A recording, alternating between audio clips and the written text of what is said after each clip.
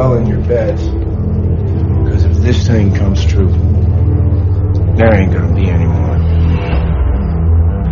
It's an elevator. Somebody sent those deads up here to get us. Now, there's no controls inside, but there's maintenance overrides in there. And I think I can get it to go down. Do we want to go down? Where else do we go? No, it's too bad that you couldn't help your little friend. That little girl. What was her name again? Rue? Yeah, well, we killed her. And now, we're gonna kill you. You don't understand. You don't know. This place isn't what we thought it was. They aren't what we thought they were. I was wrong. We were so wrong. We must leave.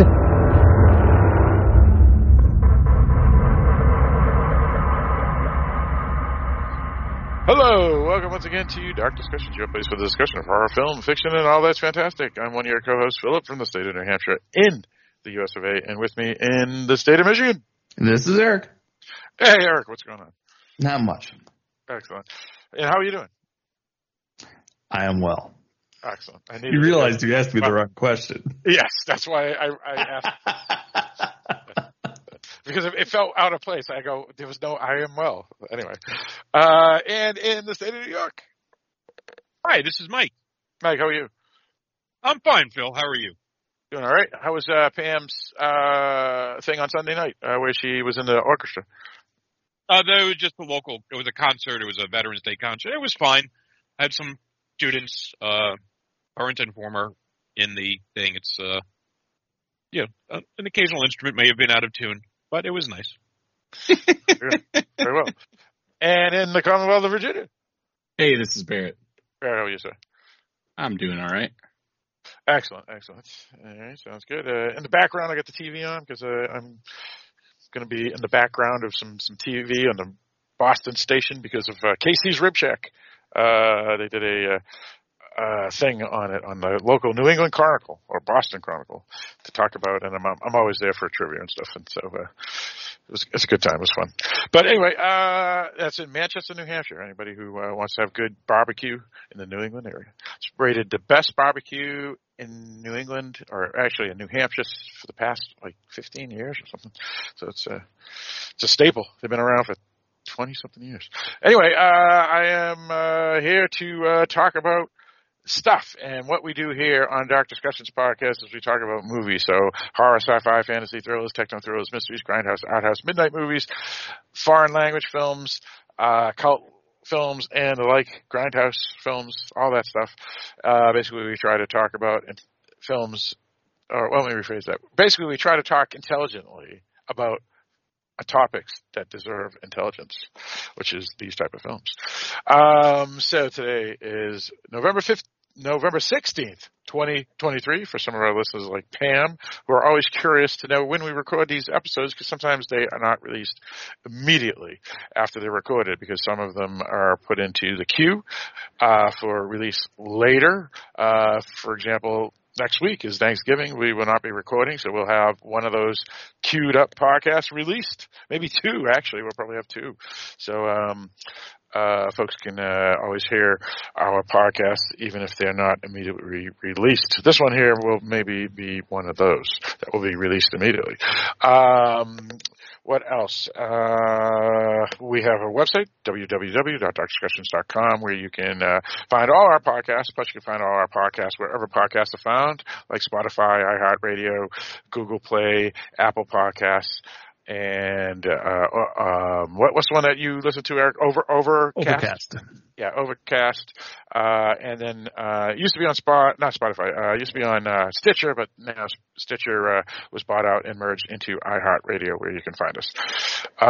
You can also get all the podcasts right off the website. We have an email, darkdiscussions@aol.com. Just put in DDP in the subject, and then whatever subject you want to talk about in the subject as well. And we will read your emails on the podcast.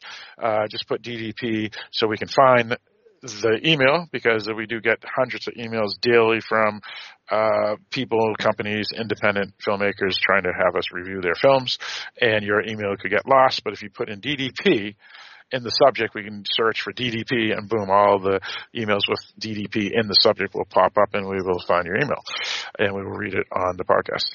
Eric, what else can people find on darkdiscussions.com, the website? Well, Phil, they can find a link to our Patreon account. Patreon is a service that allows you to financially contribute to your online artists like podcasters. You can go to patreon.com/darkdiscussions or click on the Patreon badge of any page of darkdiscussions.com. Producing this show is not free. We have to pay for things like domain names and website hosting and computer equipment and movie rentals and so on and so forth. So if you would like to help offset the cost of doing the show, that's how you can do it. Any and all contributions are greatly appreciated. Indeed. And we do have a Facebook group called Dark Discussions Podcast Facebook group, where you can join and post things, whether it's information about movies, video games, whatnot. You can start a conversation there, or you can comment on anything else that's there as well. Also, one of the best ways you can support us, besides the Patreon, is to share the podcast link. So go to darkdiscussions.com or wherever you follow the podcast, and share it on your social media accounts so other people will know we exist. Also, you can go to iTunes, which is now called Apple Podcasts, and you can do a review of the website, or I should say the podcast there, and that is always helpful as well.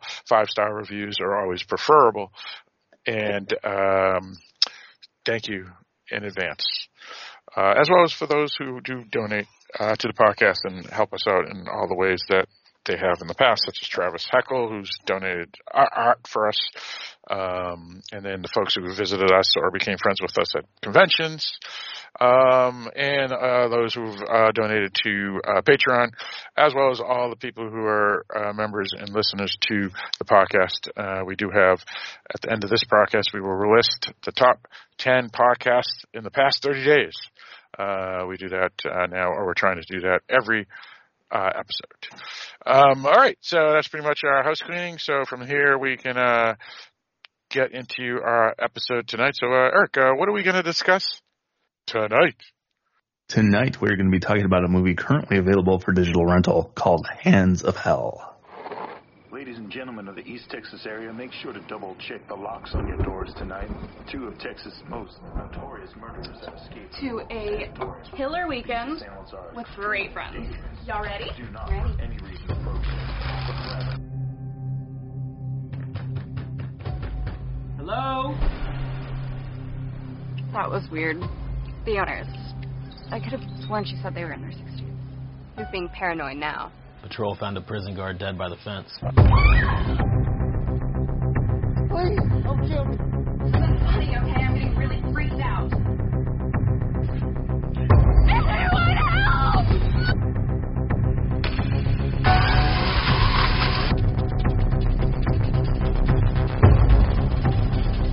Just relax, baby. We're gonna have a lot of fun.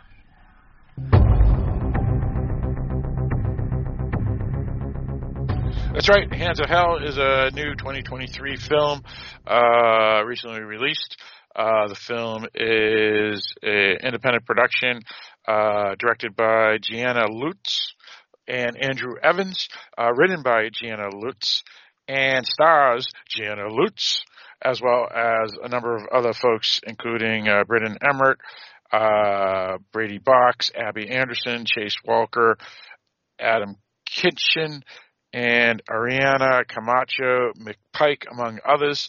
The film is available wherever films are rented or purchased for VOD. So wherever you want to go, such as Apple or Amazon or Vudu or YouTube or wherever, it's pretty much available everywhere. So that's the film, the people behind the production, as well as in front of the camera. Once again, this is a woman director and writer, and she also is one of the leads in the film. So if you're a fan of female perspective people behind the camera, this is one of those type of films. All right, so I guess we can get into how we heard about this film and what we thought about it. And let's start with you, Eric. I came across this movie while I was just scrolling through rentals. The artwork caught my attention, so I threw it in my watch list. And then later Phil suggested that we do an episode on it. I'm gonna preface this. Gianna Lutz seems to be the driving force behind this movie, and to her I say, congratulations, you wrote a movie, you directed the movie, you starred in the movie, you got the movie distributed, and none of that is a small feat, so congratulations. However, I did not care for this movie. I'm sure she's a lovely person, and I'm not trying to crap on her as a person. So with that being said, I didn't find this movie very compelling. I thought it had some of the most unrealistic violence I've seen in quite some time. I didn't find it particularly interesting. And honestly, I would recommend if someone wants to watch a movie with similar themes that's a lot better, go check out Natural Born Killers. So yeah, I'll leave it there. I'm not gonna go on for minutes about how much I didn't like this movie, but I did not care for it. All right, sounds good. Let's go with you, Barrett. Yeah, I pretty much agree with Eric. One of the things I didn't like about this movie is it felt very sanitized as far as the violence, and I think if it had not been, maybe I'd have been more interested in the movie. Everything kind of happens off camera in most events. It's just blood splatter. And acting is so-so for me. And the story just wasn't that interesting. And I would agree with Eric, just watch Natural Born Killers. But yeah, that's my feelings on it. All right, sounds good. Let's go to you, Mike.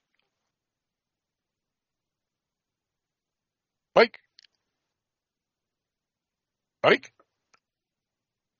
Did we lose Mike? I'm sorry, I was on mute. I first watched it. I first became aware of it because you suggested we watch it, and whenever you suggest we watch a movie that no one's heard anything about, I assume it's either something that you think is about aliens, and then ends up not being, or something that you think has hot chicks in it. I'm going to guess you thought it was the latter. I'm going to kind of back up. Or psychopaths. Cluster Bs. Don't forget Cluster Bs. Yeah, I understand that, but you like Cluster Bs that are hot chicks. So, I did not really care for this. I will say I didn't hate it.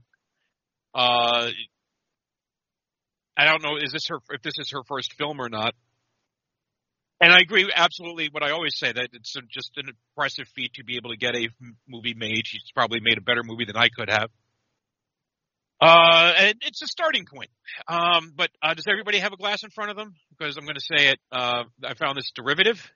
Take your drink. And it's been done before. It's been done better. I didn't find anything that I could grab onto as original, anything that made me say this was a story that was worth telling.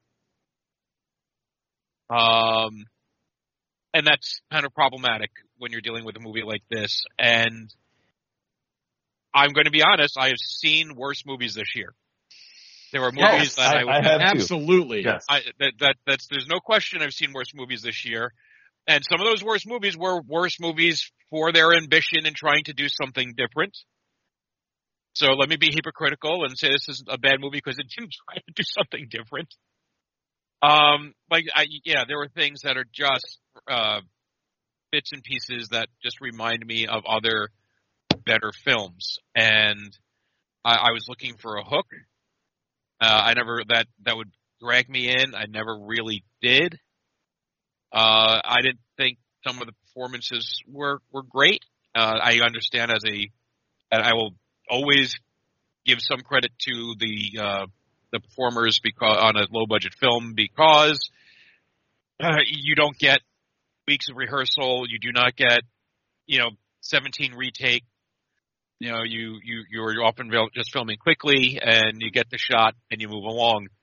So I'm not saying that they were bad actors, but I think some of the performances were definitely unpolished. And because it's low budget, I'm going to guess there was no money spent, or didn't seem to be money spent on like Gru and Gore. So there were a lot of cutaways, and I really don't mind that. But there is a particular type of person, horror fan, who that's what they want. And we saw this with some of the pushback on Five Nights at Freddy's, is that people just didn't like it because it wasn't gory enough of a PG-13 movie. Can I make a note there real quick, Mike? Yeah. It's partly the film too. I mean, this film is based on what I would consider gore, and it kind of shies from it. So it's trying to do an extreme horror without doing extreme horror. Yeah. And you know what? If you have a compelling story, compelling characters, any of that, that's great. You could probably get away with it. I think Final Girls, which was the sort of satire and homage to 80s horror films, managed to do it without having to go with the gore because it was a compelling concept. Although it could have, but it didn't. But I got away without needing it. In this case, I don't think there's anything compelling about what was there. And so, yeah, there's nothing that makes it stand out. Like, so that's what you will, like, we criticized the first Terrifier film. I know I did. But it did offer the gore. If that first Terrifier film didn't have the gore, there would have been nothing to that movie. Oh, there was hot chicks. There would have been nothing to that film for anyone except for Phil. I don't know about that. Anyway, continue. But that's pretty much what I have to say. I'm sure we'll get into some more specifics. If someone did ask me if they wanted to watch the movie, I wouldn't say no. I would just say meh. I think that's the best I could do. All right, sounds good. So for me, for this film here, I would state a couple of things. It's an independent film, so obviously expecting certain things to be, I guess, low budget. I do see Mike and Barrett's point that this is, and a number of people I spoke to offline, that this should have been a grindhouse midnight movie in the sense that there'll be a lot of awesome kills and blood and gore and nudity, which is the typical thing of those type of films. And this film here most certainly felt that it could have been something like that, like other films that we've seen in the past, like that we haven't done reviews on, but have been recent low budget films that had all that. And as Barrett mentioned, a lot of the kills are off screen. Probably most of them actually, probably because of budgetary reasons. So my opinion on the film itself, I probably like this film the best out of everybody here. Again, I am very interested in films that have cluster B people as monsters, and that's most certainly what we have here. And Eric will read the IMDb, but there's a couple of psychopaths, and they do bad things, and that's what we get. So that part worked for me. The characters, there's a handful of characters in the film. A couple of them I liked. A couple of them I felt were underdeveloped. Again, probably because of the budgetary constraints or inexperience of the filmmaker. Maybe I don't know. But all in all, I'm definitely like Mike, where I would say don't watch this film. But if someone asks me about it, I go, yeah, absolutely, check it out. It's a pretty good film. If you like slasher films, just be one that the grindhouse feel, the Friday the 13th kills and the boobs and whatever that you would see in like the Italian giallos. None of that's going to be there. But it implies it heavily in both cases. It's just that it's not a hard R by any means, even if it was a film that was at least advertised or was trying to appear to be that film. So I felt it was okay. I did not poo-poo it, and I was not bored when I was watching the film. As everybody said, there's some complaints, such as some of the acting, specifically a couple of the police officers. And if you were looking for the gore and midnight movie aspects, it was a little tame for the type of film it was supposed to be. So it was okay. All right, so that's the reviews. I guess, Eric, we do have a IMDb for this. A wiki for this. Wiki. Two psychopathic lovers escape a mental institution and go on a murder spree at a remote retreat. All right, that sums it up. That's right.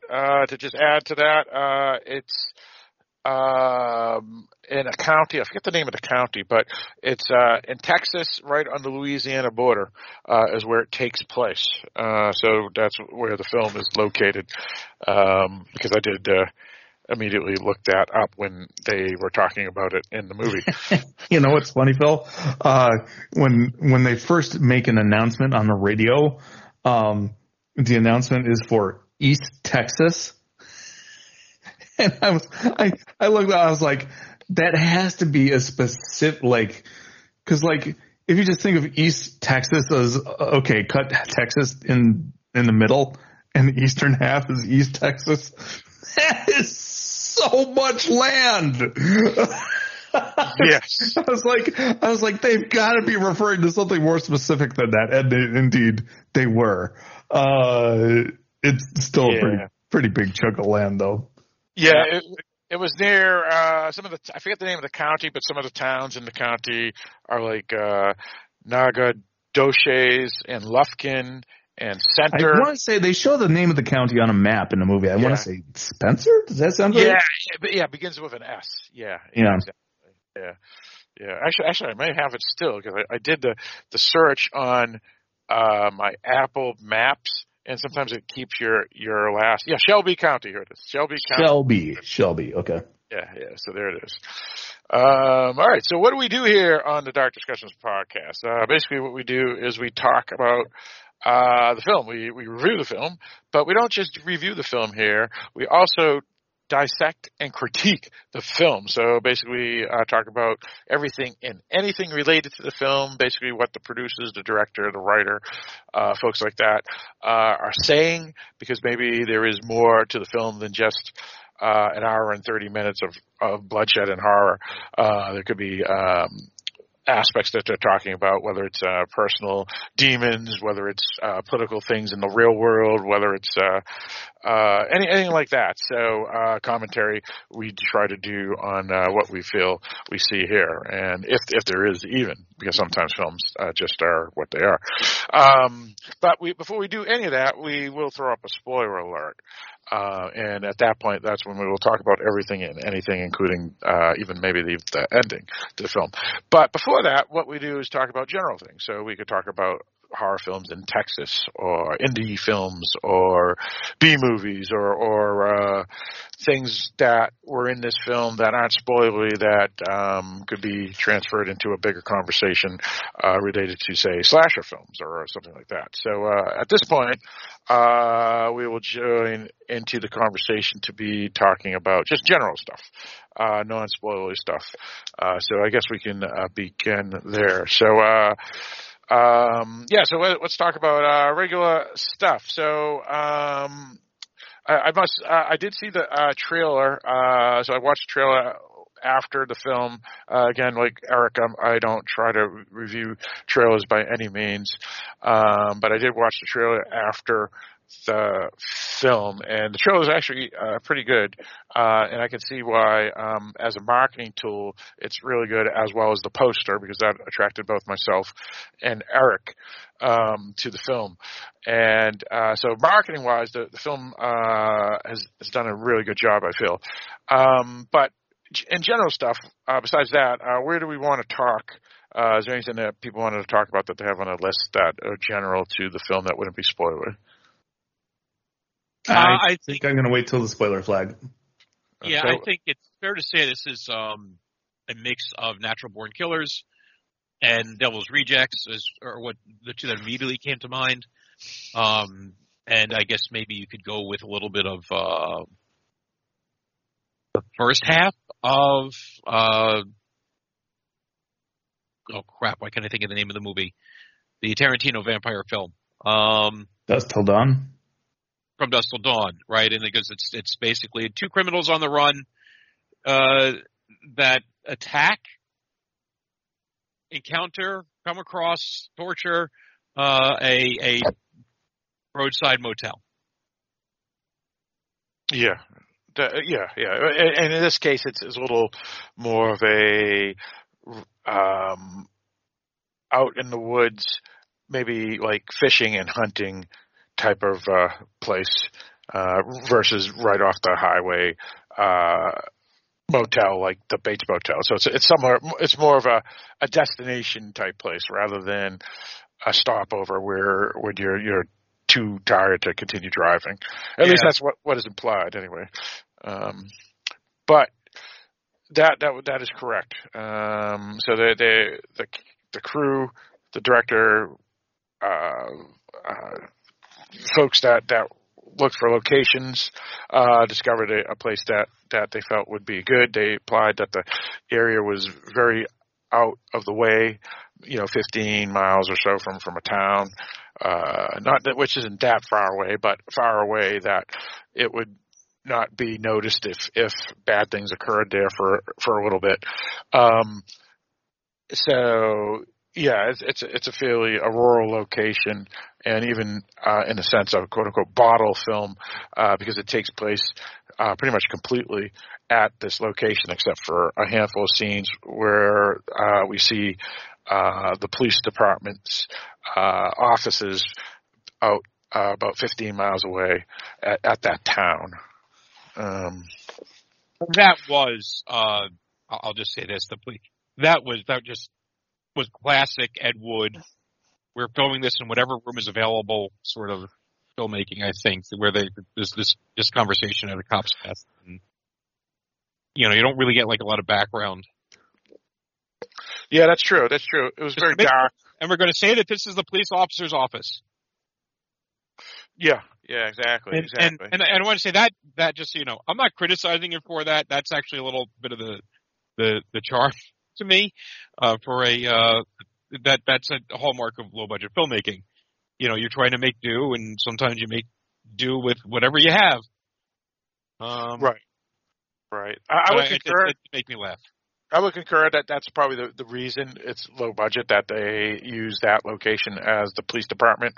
However,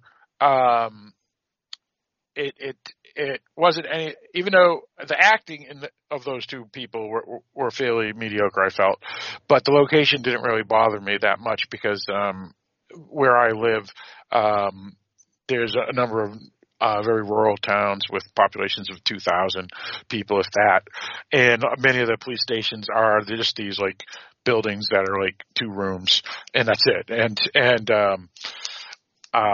though it's kind of interesting because some of these police stations in these small towns are brand new because they got a donation from, say, some wealthy resident, and they gave money to the town, and then they built this really fancy police department in the middle of nowhere.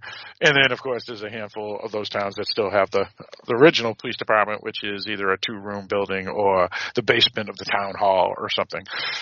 So I could see this being a police department, even if you're absolutely right, Mike. It was obviously chosen because of they obviously didn't have access to a quote unquote real police department. And so that's a fair observation, even though, I'll say that it could be a little bit of nitpicky, even though, I concur. I said I'm not criticizing for it. It's one of those things you notice, because it's, again, you have to be creative when you do something like that. And why, I'm with Eric, in that you have to just give credit for the people who make these movies. Making movies is not easy. That is true. Yep. Yeah. There's a number of films that we've seen that have cost nothing that have been really good. Like, what's that one about? It was based off that book, James Rathwhite. Let the Right One In. Based on The Resurrectionist was. Yeah. Like that one was real low budget, and that was just fantastic. So we have seen it work out quite well, and then of course we've seen unfortunate films as well. This one, I would say most people would probably feel is somewhere in the middle. Anything else that we want to talk about that's general stuff that's not related to, I guess, spoilers? All right, so I think that's pretty much it for the general stuff. So at this point, I think we'll get into more spoilers and discuss other things that if you haven't seen the film, you can go check it out wherever films are found. Once again, the film is called Hands of Hell, and it's always good to help independent filmmakers, and so you can go check that out. So at this point, we're throwing up the spoiler alert. So let's talk about everything and anything. Okay, so we have an elderly couple. Don't know much about where they're located. We just see them at the house. There's some sort of storm that knocked out the power. Kind of makes a little bit of sense if they're in a rural location, and but it does make you scratch your head a little bit why they don't have a generator, especially if when we find out this place is a mini destination place for locals or folks from Houston or wherever that want to go to get away for a little bit. And the elderly couple in their 60s is what is implied and said later in the film. And that's pretty much where we start. So where do we want to go? What do we want to talk about? Well, Texas does seem like the kind of place, and I don't know much about Texas in that regard. It seems like the place where a lot of people would have their own generators. Yeah, hurricanes and stuff, yeah. Well, and I got to be honest, this movie lost me pretty early. I probably would have turned it off if I was watching it for the show. Because first, when the husband goes to check on something, he's been gone from his chair for like 5 seconds. When the wife is like, Ralph, where are you? It's like, good God, woman, he wouldn't even be back if he'd gone to get a beer. Settle down. Well, maybe he's suffering from dementia. Maybe. But then the moment that really got me was that eventually our antagonists show up, and the first victim is the husband. And the husband gets stabbed in the head. But the action with which the person stabbing him made, like, that's not going to go through somebody's skull with that amount of force. Yeah. It's like that would barely even break the skin. It would just be like, doink. Well, did he get him through the eye, though? I couldn't tell. It looked like it was the middle of the forehead to me. Yeah, she stabbed him in the forehead. So, like, right there, it's like, if you're going to have somebody in the movie stab somebody else right in the middle of their skull, you should probably make it at least appear like they were using enough force to get through somebody's skull. And from there, it was just... People in horror movie are made of tissue paper. Right.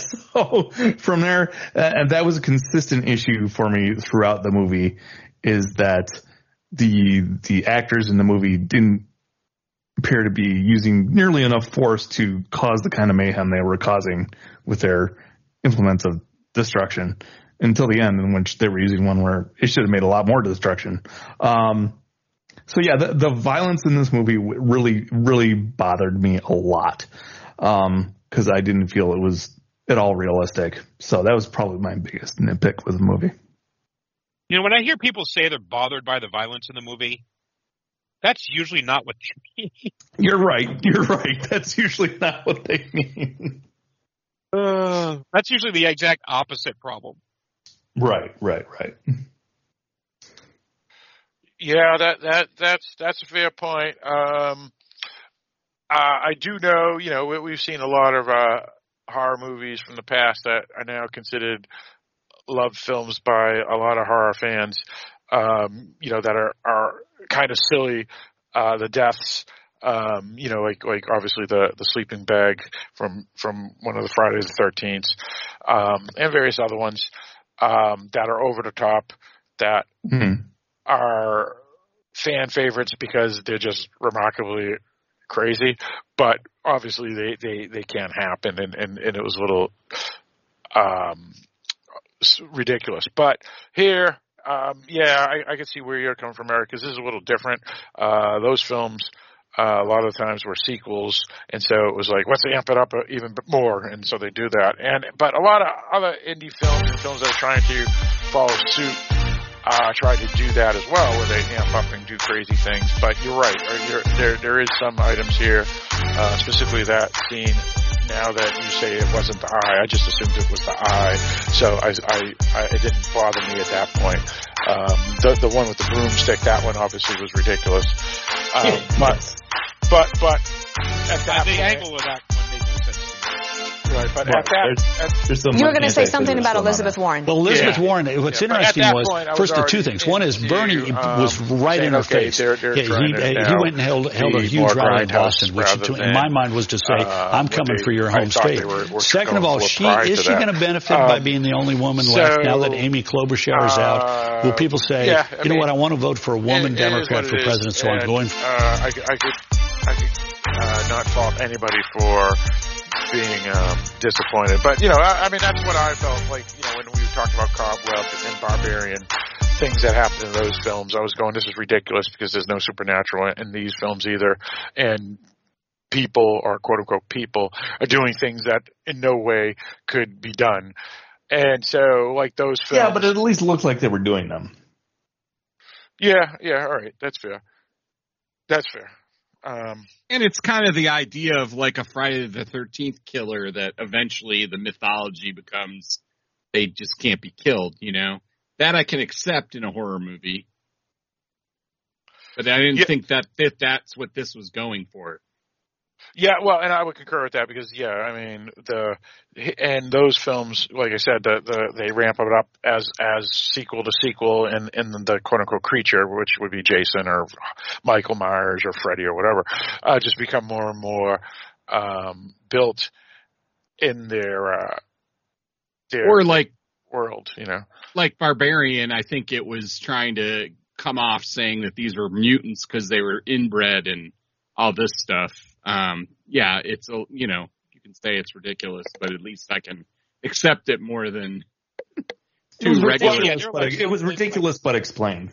But I did like. Yeah. There was an old slasher film from like 1983 called Humongous, which is the same idea. It's like there's some mutant child on the island that's murdering people in extreme ways, and it's clearly a Jason wannabe. That's just kind of goes with that territory of that kind of a killer. Here there's nothing to that. It's where the child is just born, supernatural, extra natural, just bizarrely, strong and resilient. Michael Myers, may have been introduced to us as a 5-year-old child, but then we're told, that he's the embodiment of evil and, a lot of, all that stuff. So, they're kind of giving a supernatural tint to it, even if it's not truly supernatural. Here it's literally just, oh, look at these killers, and they put them on par with like Dahmer and who else was it? Oh, that was another line of dialogue that bugged me. Yes, is when they said, "Is this? What was it? Is this another Gacy and Bundy?" I'm like, what? He's like, no, together? worse. What the fuck are you talking about? And then he's like, they're worse. They just kill for no reason. Those guys killed for no reason too. Yeah, that was kind of a lame. I do have to say that like when we talked about Barbarian and stuff and mutants, I think this is the reason why I liked the original Wrong Turn, one of your favorite movies, Eric, better, because those were mutants too, but they weren't superpowers, So, I mean, they were just as superpower as a Barbarian. No, the Barbarians, the Barbarian could rip the body straight in half. Well, let's not relitigate that movie. We already did an episode on that. Right, but I'm just saying that. So moving on with this movie. I know, but I was just saying I disagree about Wrong Turn. Wrong Turn I felt was more based. But we're talking about Hand to Hell. Yes, that's correct. So, but yeah, here they weren't mutants, right? They're just regular people that happen to be cluster B motherfuckers. Well, we don't know if they did that, but they're definitely a cluster B, that's for sure. Well, yeah, and I didn't picture her being strong enough to disregard the angle, but being strong enough to shove that pole through his head. Well, and plus, it didn't even look like she was trying, and that was my big problem, is that she was just like, and then her weapon would go through somebody. Yeah. Right. That was a blatant B movie scene, and unlike, I guess, Barbarian, there was no explanation. I would really prefer if we stopped making that comparison, because I don't even think those movies are similar. They're not. No, I'm just talking about the strength of the murderer. There was, at least as Barrett mentioned, you could argue that they were mutants in Barbarian, so it makes sense. Here, it was just two people, and she was not necessarily a very strong woman, just a psychopath that had the ability to want to kill people. Well, and I think it would have been better to have her as a more subtle killer, and her manipulating the other guy to do most of the kills, and then hers would be like, more surprising, but it was more strength oriented. I think that's a problem. Well, and they were trying. Oh, go on. Was that they had to start with more or less? You think I'm bad? Be glad you don't have to deal with her. It's her, the real bad villain, and Well, and I just want to make sure I'm making my complaint clear, because my complaint is not that a woman can't be strong. Right. It's that the appearance of the attacks in the movie looked like there was not much effort behind them, and then the results were spectacular. And she doesn't necessarily look overly strong in this movie. Right, you can have a big muscle-bound woman that's able to do that. But see, if you showed me that woman swinging a knife over her head as hard as she can, maybe she could get it into somebody's skull. Yes. But with the amount of effort she put into it, there's no way. That's all. So it was casual into the head. So no. I'll move on now. It was the guy that I swore it was the guy that put the knife through the husband's head. It was the woman. She was on top of him. Okay. So, well, either way. Now the guy came in and took off his face after she had killed him. Yes. And then put it on the woman. I would concur completely that I mean, just in general, physics and biology, women aren't as strong as men, and I don't even have to argue that. I mean, everybody gets the point. But my point here is stronger than you, Phil.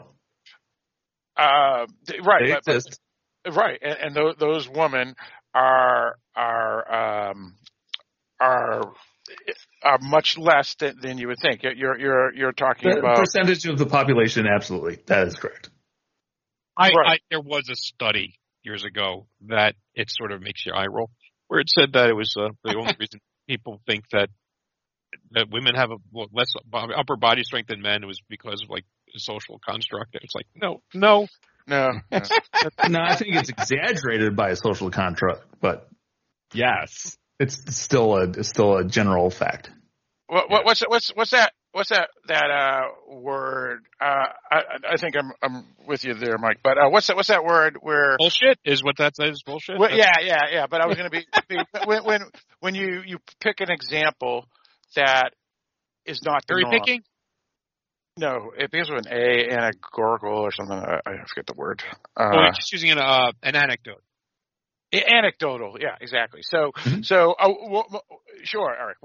There are women that are stronger than me, and those are anecdotal examples. But my point here is that this woman here was generally a normal size woman. She falls well within the normal parameters of. She looked like she was just over 100 pounds. I mean. Right. And when she was next to one of the victims, she was, normal height, like 5'4" or 5'5" or something. Mm-hmm. But either way, but my point is that I have a very light build. I got to say. Yeah. Well, and I can accept that there is some savagery in some people that can go beyond regular strength. However, and I'll also point out that knives have pointy bits, and that makes it easier to drive them into a thing. She wasn't stabbing them with a hammer.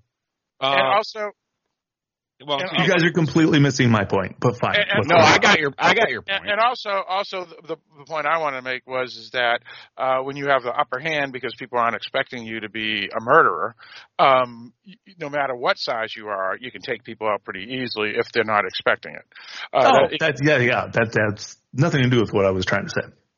No. I don't think anybody was arguing anything that you're saying. We're just okay. I just feel like I'm being misunderstood, and I think we're just discussing beyond that. Okay, right, cool. Beyond that point. Yeah, we're defensive about people. It's like where we're saying that a woman can't kill someone. No, we can. I think we're being overly defensive about this. It's just staging. Well, right. Wait, I guess it's because of how violent the murders were in the ability of any human being, never mind average or petite woman, would be able to do those killings, right? I mean, no one could shove a broomstick the way she did and kill someone. Is that all right? True, yes. Never mind a woman. And as Mike mentioned, the angle of the woman and the strength that she was able to do it. So we get it. It's definitely B-movie madness, this film, at points. There's no doubt about it. The problem, I think, is, as you said, Mike, and you too, Barrett, was that this film was going for that audience and that type of film, but everything was shown off screen except for one or two things. Yeah. Yes. And people that would enjoy this kind of movie would prefer to have the gore on screen. Especially when you have someone as maniacal and crazy as she is. I want to see what she's doing. I don't want it to just be blood coming into her face. That feels like a movie made in the 70s, like we're watching The Deliberate Stranger about Ted Bundy. I mean, it's just, I need more. Right. Well, and she was the boss of the two, and I think it explained it well enough, even though there's no way it was because she was stronger than the guy. It was because she was the more vicious. Manipulative. I mean, he was definitely manipulated by her, but she was also the more psychotic in the sense that she enjoyed killing people even more than he did, and he was pretty bad himself. She had the power because of manipulation and mental intelligence and whatnot. Mike, what do you say? I think it helps to have character development, and there isn't any with these two, really. And their character development, they try to do the Loomis thing, but with the police saying, well, they're even worse than Gacy and Dahmer. Right. It was. Yeah, the kind of flashback scene there, yeah. And it's like, but I get it. That's sort of like the juvenile perception of evil. Yes. And if you don't have, I was going to say Dr. Loomis, but Dr. Loomis isn't. If you do not have Donald Pleasant to deliver those lines, don't write those lines. I just can't help but think of Wally Shawn and Princess Bride. Ever heard of Socrates? Ever heard of Aristotle?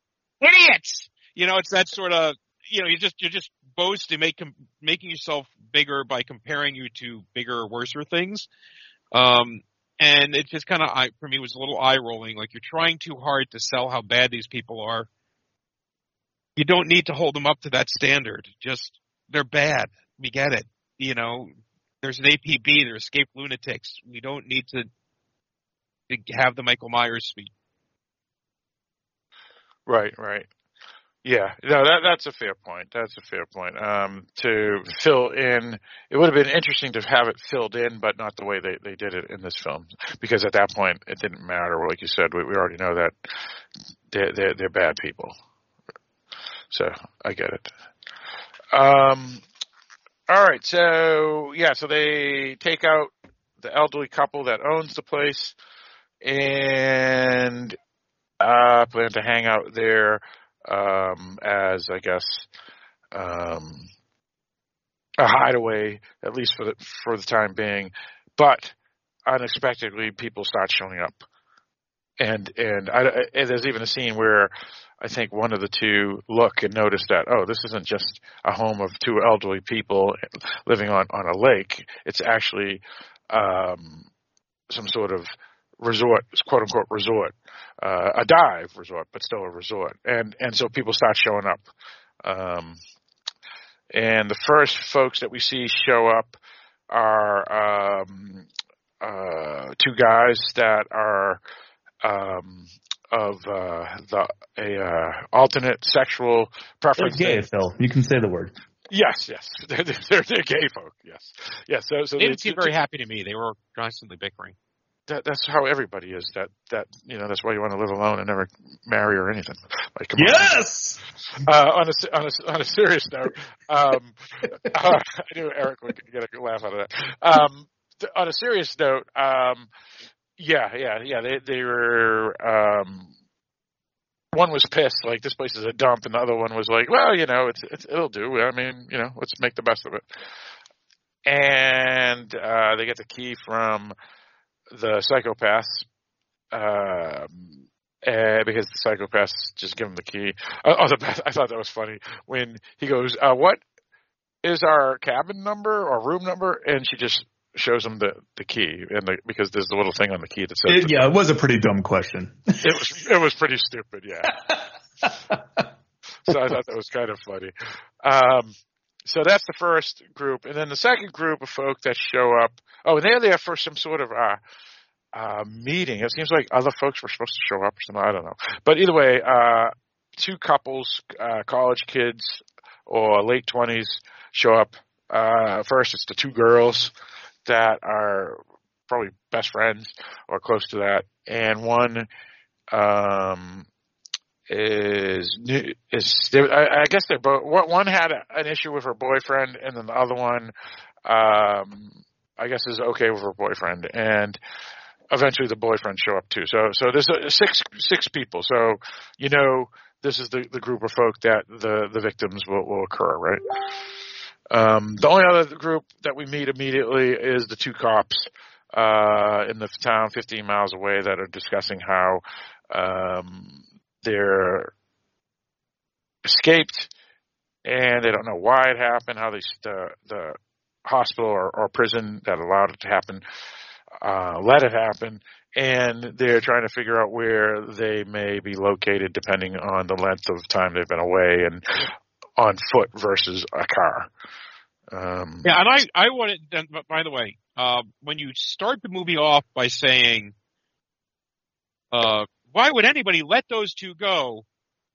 You kind of expect to get the answer by the end of the film. Spoiler warning. And also, I think "let them go" is the wrong phrase. It's like, help them escape. In Halloween, when they're talking about Michael Myers, why'd you let him out? Well, nobody let him out. He got away. Right.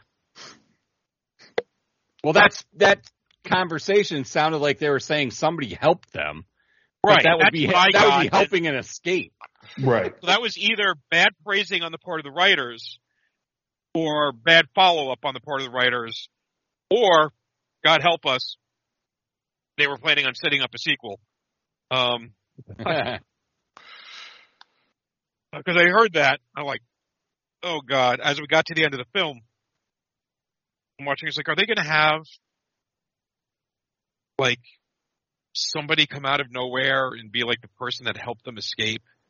And this is setting up the sequel to this, and I'm like, oh, don't do that. I hate when movies set up a sequel like in a blatant, obvious way to set up a sequel because they think they're going to be so good and they're going to be so popular that, yeah, they're going to get a sequel. Well, they didn't do that, Mike. They didn't do that. No, but they didn't. But I'm just saying I watched straight through the credits because I was wondering if at the end of the credits we would see something like that, because there was an implication similar to like King Stannis or various other things where one of the people die. Still have to let go of that. But yeah, no kidding. But you don't really believe they're dead. You know, like one of the two lead villains, and so I assumed that maybe at the end that we were going to see one of the two villains get up and whatnot, but they did not go there. So all your concerns, Mike, about setting up a film so it would be a sequel and whatever, they did not do that. So that is good, and not necessarily because the film was good or bad, but just for the fact that it's like it's kind of cheesy when films that are new, that have no basis to have an idea. In other words, it's usually when people set up a book or a movie to be a sequel before it's popular, that's just cheesy. I mean, I think presumptuous is a better word for me. Yeah. Presumptuous. Yeah. And it's not that you leave it open. If this film had ended with the killers getting away and therefore you could just do another movie, that's one thing. But when it's like, oh, we're going to leave you on the hook for this mystery, and we saw that movie, Phil, at Scaricon Death House. Yeah, I skipped it. Came out of that oh, no, that's right. I did see it. Yeah, I did see it. You're right. And we were like, why did this happen? Why did that happen? What was with this? And the answer to every fucking question was, wait for the sequel. Wait for the sequel. There wasn't going to be a sequel, dumbass, because you made a dumbass movie. Because you didn't explain anything, because everything was wait for the sequel. Because you just had to stick in another cameo with another character who was on the convention circuit. Yep. And so nobody knew what was going on. So anyway, in this movie, there's no, it's basically like, hey, these two people are crazy and enjoy killing people. Right. And that's fine. I can get on board with that. I just didn't think that either of them came off as particularly crazy. Like, if you're going to have a psycho, I like my psychos psycho. And they didn't seem particularly psycho to me. Right. Know what I'm saying? I don't mind that because I think we can overdo it.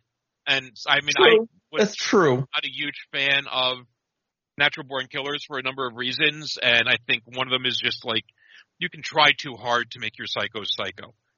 And, it's a cliche, but it's like, what do they do when they go to the neighbor? Well, he seemed like such a nice clown. I understand what you're saying, and I take your point for sure. I just think in this movie they sounded more like regular people delivering dialogue to try and make them sound crazy than acting like crazy people. That's all. Well, again, that goes back to they're trying to tell us that they're really bad and not showing us how bad they really are. Mm-hmm. Why would they even go through the pretense of being the motel owners when they just kind of walked in and murdered the hotel owners? Well, even her partner was confused. He was like, we were supposed to leave. Later on in the movie. But I know she makes sense. Like, it made sense we're going to hang low for a bit. But I don't know. That seemed like a bad plan. Admittedly, they're psychopaths, so psychopaths are allowed to have bad plans. Yeah, especially when they're talky villains.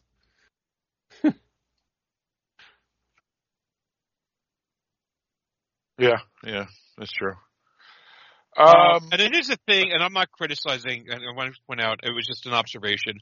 I am not criticizing the film for this, but it's weird to me that there seems to be a horror movie trope where, like, because I've seen a number of horror films where it's, the girls will arrive, and the boys are going to arrive later. I don't know who actually does this when it comes to a trip. Am I just doing know. It's weird. I've seen it in a lot of horror movies. Yeah. I mean, I don't tend to take group trips to begin with, but we usually don't go boys and girls going separate. It's usually couples, but that's a whole different thing. Yeah, that's a fair point. Yeah. I thought that was kind of odd that the girl said we'll meet the boys there. I would concur. At that point in the relationship, you still, I would assume that they would have paired up and go together. You were going to say something about Elizabeth Warren. Well, Elizabeth Warren, what's interesting was, first, the two things. One is Bernie was right in her face. He went and held a huge rally in Boston, which in my mind was to say, I'm coming for your home state. Second of all, is she going to benefit by being the only woman left now that Amy Klobuchar is out? Will people say, you know what, I want to vote for a woman Democrat for president, so I'm going. And then she had birth control. But we thought she was a virgin. And yes, I know virgins can have birth control, but that was a whole other conversation I had with my wife. Weirdly enough, it was the other way around. But where it's like we thought that she wasn't having sex because she wasn't ready for her first time. It's not until like much later in the film you find out the problem is that they've been together for a while. They've had sex before, and he cheated on her, and she's basically not ready to sleep with him because she doesn't want to be hurt again. And it's like, okay. If we understood it quicker. Yeah. Yes. Yep. Yeah. Also, or maybe just leave it all out because it just slowed down the movie. Yeah, that's fair too. 70-something minute movie, so it didn't get slowed down that much. Well, yeah, that's true. That's true. Although I was checking my watch the whole time. Well, and that was the weird thing about that couple is they had the least screen time of everybody out of the quote-unquote lead characters, and that girl seemed to be or was supposed to be the final girl or the girl that was the lead, and yet she had like one of the least screen times out of everybody, and so it was kind of weird that that happened, and this isn't like the Wolf's Creek where the change of who the lead character was worked as well. That worked really good in Wolf's Creek. Here, I didn't really care or even think of that girl that much. I was more invested with the other girl who just had to go to the bathroom, and her boyfriend is already cheating on her, and and that was pretty bad. And then it'll be our little secret. Well, a lot of times, to be honest, she would have just peed in the friggin' lake, but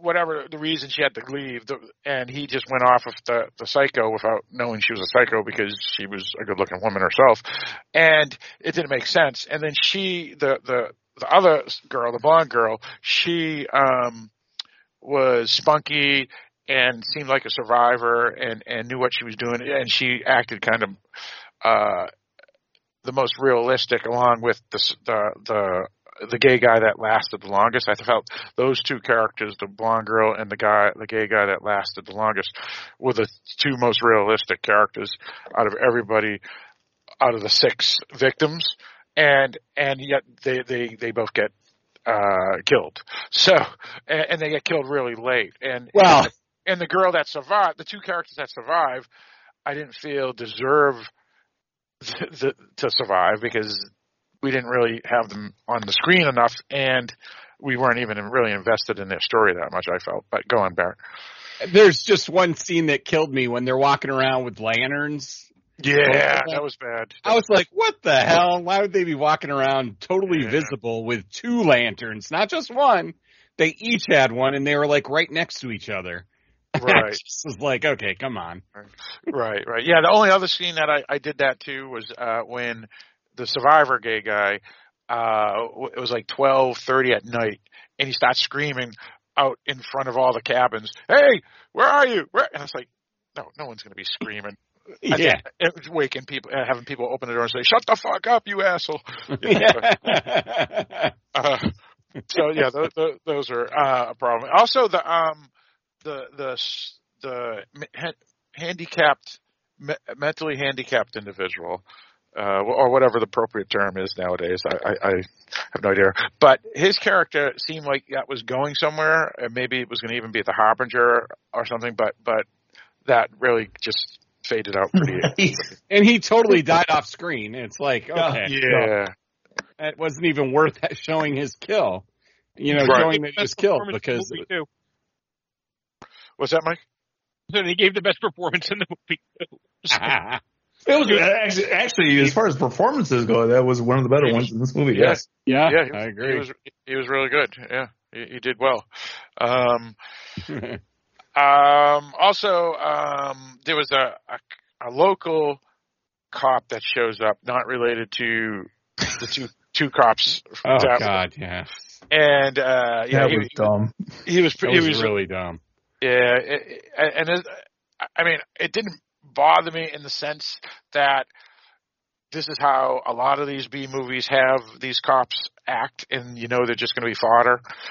But it bothered me enough because it's like, these people who made this film seen that type of bone-ass character so many times. It's like, why even do it again in this film here, Because here's my problem with it is that, what were these two characters' names, the bad guys?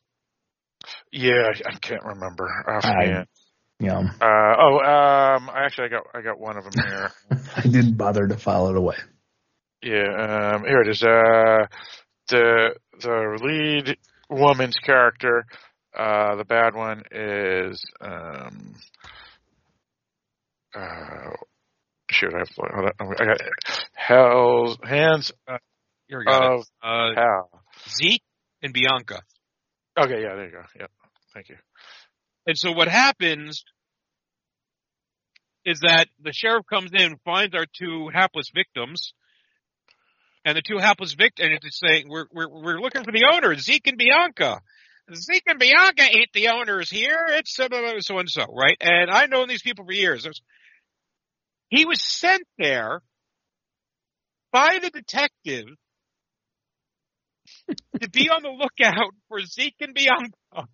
That's right. That's a really good point, Mike. It's like, does he not understand? Did he not pay attention to the names of the people that the APB is out there for? That they're in the area, that they're supposed to be out there looking for a psychopath? Is it a coincidence, do you think, that they happen to have that name? Right. I just... Yeah, that was a problem. And I understand why he was suspicious with two strangers, and they're saying there's people murdered. But whether you are, the first thing you think he would have been was on guard, because first of all, like you said, Zeke and Bianca. Second of all, the owners aren't there, and then third of all, you have these two crazy people going nuts, and then the last thing is these crazy people are going nuts saying their friends have been murdered, and they could have been Zeke and Bianca. Right, they could have been Zeke and Bianca as well. So the whole thing, but to be honest, you'd think he would have had pictures and he would have known that wasn't Zeke and Bianca, especially the guy, because he was a person of color, and Zeke and Bianca are as white as you can get. So, yeah, I don't know what. Yeah, he screwed up big time, and that was a trope in some bad horror films, and he was a character that was a trope of bad horror films, unfortunately. So that was an unfortunate scene. Also, I think a lot of them could have escaped, but they decided to hide instead of escape. And I felt that was wrong. I mean, at that point, you just run, and they're never going to catch you. I understand your feeling on that, but they made it pretty clear during the movie that they are in the middle of effing nowhere, and there's nowhere to really go. Well, they never seem to even go for a car. Didn't they have a car? Isn't that how? 2 cars? Yeah. Because they came separately. You know what? That's a really good point. I didn't even think about that. Actually, it was just 3 cars because the boyfriends came. Oh, yeah. Yeah, but even that, and Eric, you have a good point. There's nowhere to go, but they could have jumped on a boat and took a boat and got out of it. I would have just, you just run through the forest just to get away from people that are going to kill you. Swim across the lake. I rather take a chance with the bears than people with knives that are willing to murder you. So I always just find it silly how hard it is for people in movies, and this is a criticism of about 340 horror movies that I've seen. How hard it is for people to hide in the wood in the middle of the night. Exactly. Yep. Exactly. That's what I was saying. Well, and this is also a criticism of multiple movies, particularly horror movies. And so for me, sort of like a lot of things, like the bodies being made of tissue paper. I don't want to criticize too much because it is a trope, and it's leaning on tropes. It maybe leads on tropes a little too much, and you can criticize it for that. But it's by no means like there are certainly bigger and better movies that have used similarly cheap tricks. Mm-hmm. Right. Oh. Yeah, so I mean, there's no doubt it has its problems, but again, if it went all Grindhouse, I don't think anybody would have really cared. No, I think people would have cared way more. I don't think this went far enough, and I think budget is part of the issue. There's no question about that. In my mind. Yes. And again, you gotta give. I'm criticizing the film. I didn't think it was bad. We saw bad. We've seen bad. We've seen bad with better budgets. And some of these things are absolutely nitpicky. And you work with what you have. So yeah, some of the performances aren't great. They're not polished. I don't think that's the worst thing in the world. It's part of the charm of some of these lower budget films. Most lower budget films. So that's not even it's just there wasn't the place where low budget movies can maximize their stuff is basically in the script, and that there really wasn't a great script to go with this. A lot of leaning on cliches. Now, who knows? Maybe it was written quickly, just to capitalize on, not the location or time or availability of actors or whatever. But you got to find an original hook, and you should find something to say. And certainly this film didn't have it. The film didn't have anything to say, but it wasn't entertaining enough to pass as gratuitous entertainment. And you need to do at least one of the two. Right. Yeah, that is true. That's true. And that's the thing. Like if they went all Grindhouse, then I think everybody that would like this type of movie would love this type of movie. But it didn't, and as a result, it's like the audience and is a problem because who is it for? And then the flaws that we do see in the film are enough to make folks go, yeah, that's unfortunate. So, yeah, it is what it is. But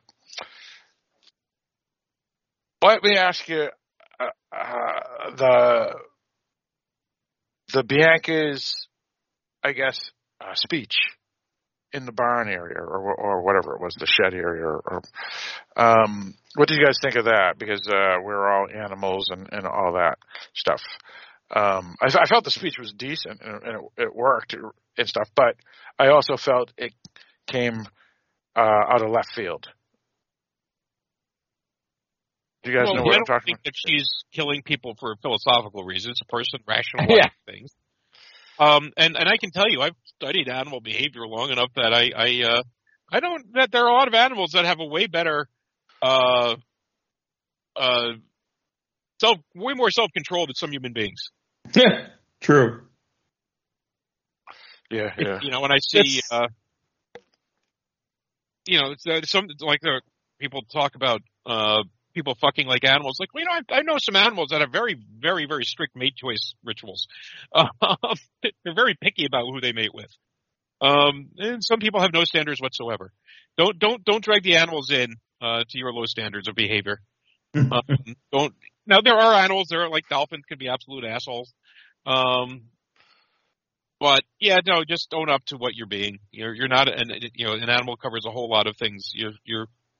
Clams. Clams are animals. So why don't you just sit on the bottom of an ocean and breathe in water? I mean, just yeah. It's a terrible argument, but you know what? She's a psychopath, so she can make a terrible argument. That's actually a good point, yeah, because animals are animals, but yeah, not all animals are murderous or cruel or rip their prey's stomachs out while the prey's still alive. They can be just clams, or they can be sheep, or they could be what's that, Mike? So just the cool ones. There you go. So yeah, that's a fair point. So I mean, I get her speech, but I think you could actually argue that, she's just talking more about herself than anybody, because the people that she are killing are most certainly not anything she's saying. So it seemed more intelligent than her character to me. That is true too. Yeah, that is true too. Prior to that scene, she kind of looked like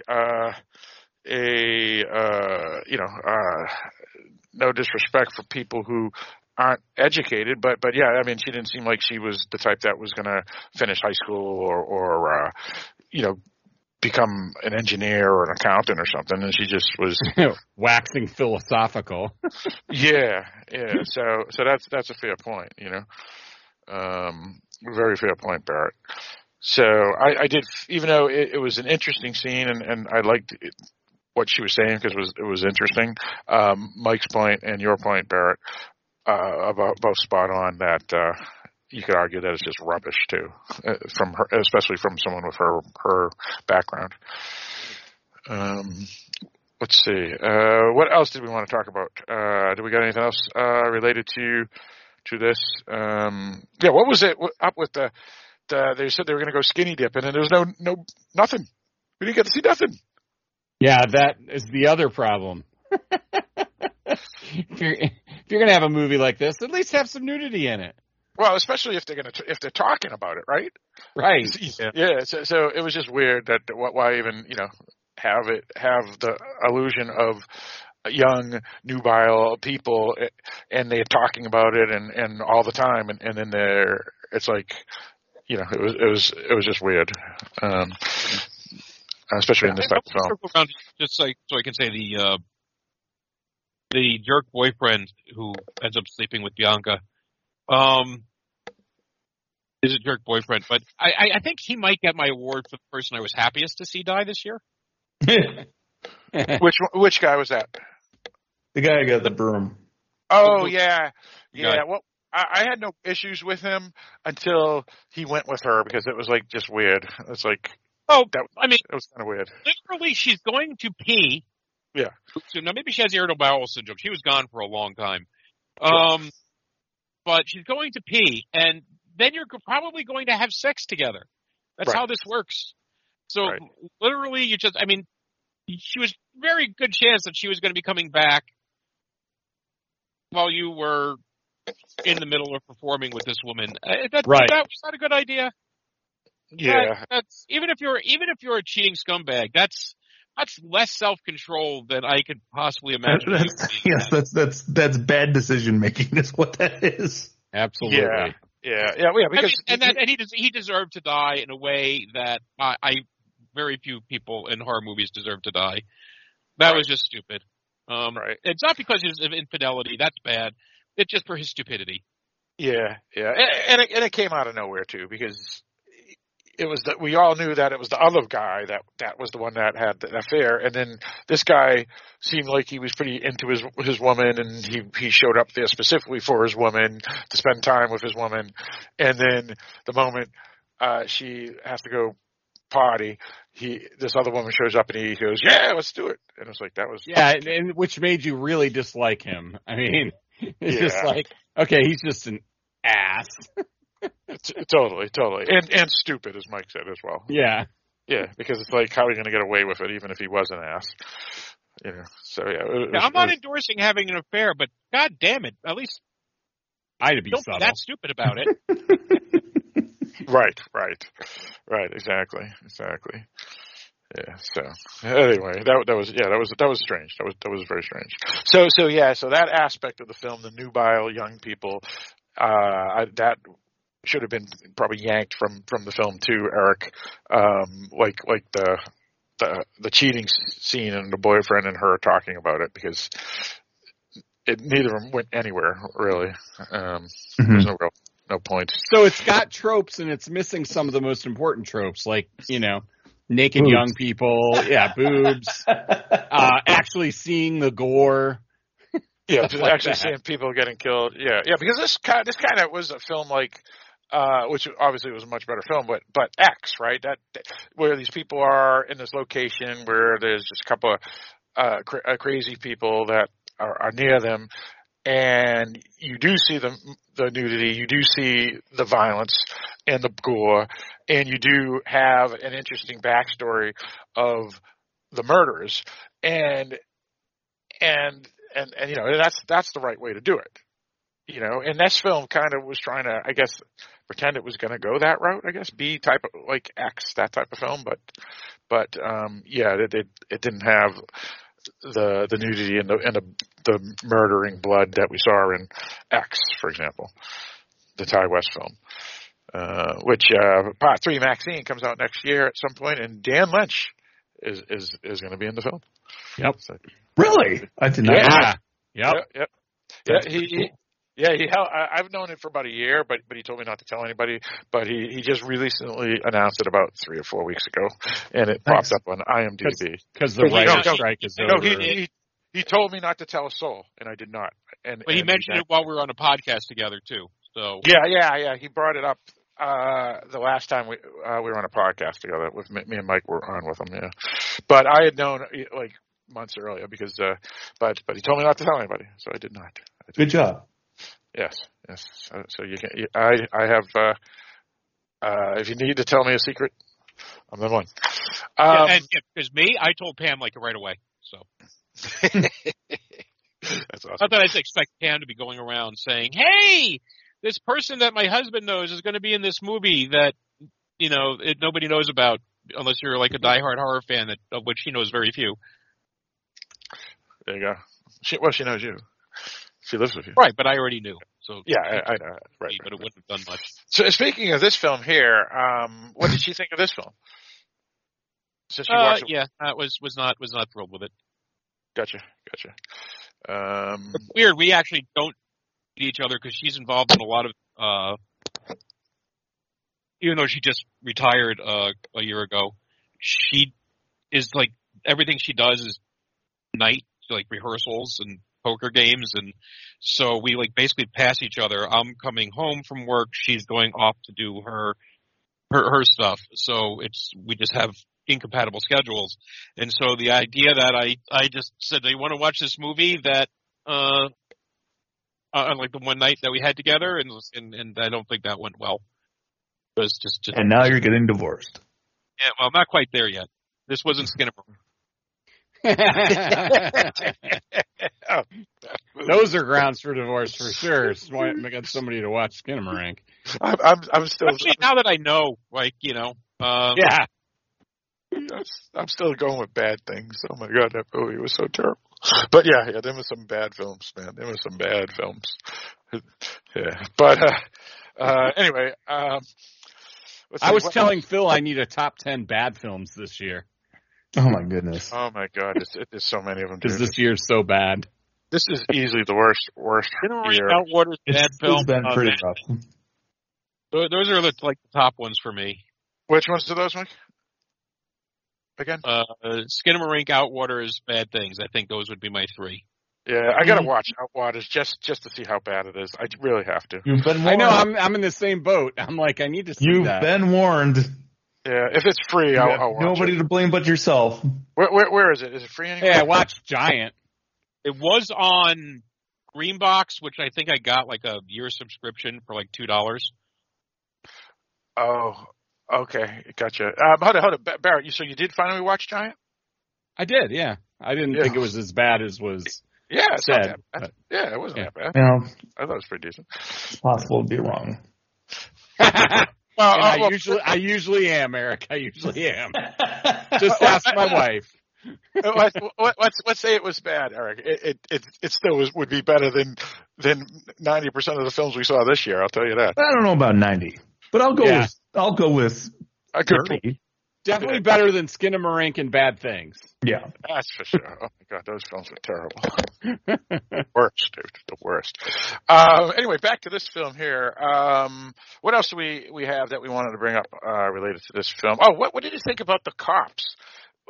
They had the cops, but there was no point of it except to give us a little backstory because they never show up until literally. You are correct. Very end, and so it was like, wow, they didn't have nothing to do in the film. It was weird. Yeah, I sit in chairs and ruminate on how bad these people were, and then to show up at the end. Yeah, they're the Harold Loomis, and they're not used particularly well. I don't think they act particularly well. Again, with all the caveats I put on terms of performances earlier, and they really don't serve a purpose ultimately. If it not for the fact that I think it was clear that they were meant to show up at the end, I would think that those scenes were, because there's no interaction between the cops until the very end of the film with the other characters, I would have thought that those scenes were added just to pad the movie. Because the movie does run like 80 minutes, right? 79 minutes or something like that. Yeah, right. You know, and in order to be, generally speaking, in order to be counted as a movie, you have to be of a minimum length. I don't give many caveats for acting because when I see a stage show here in a small place that only holds 100 audience members and there's better acting in that, then, there needs to be some work done. Yeah, but I'll say the community theaters, and I've got like a friend who directs the community theaters out in the Hamptons. Admittedly, the Hamptons has maybe a little bit of different talent pool. They have weeks of rehearsal. I have no idea how much rehearsal these people get a chance to do. Well, that's true.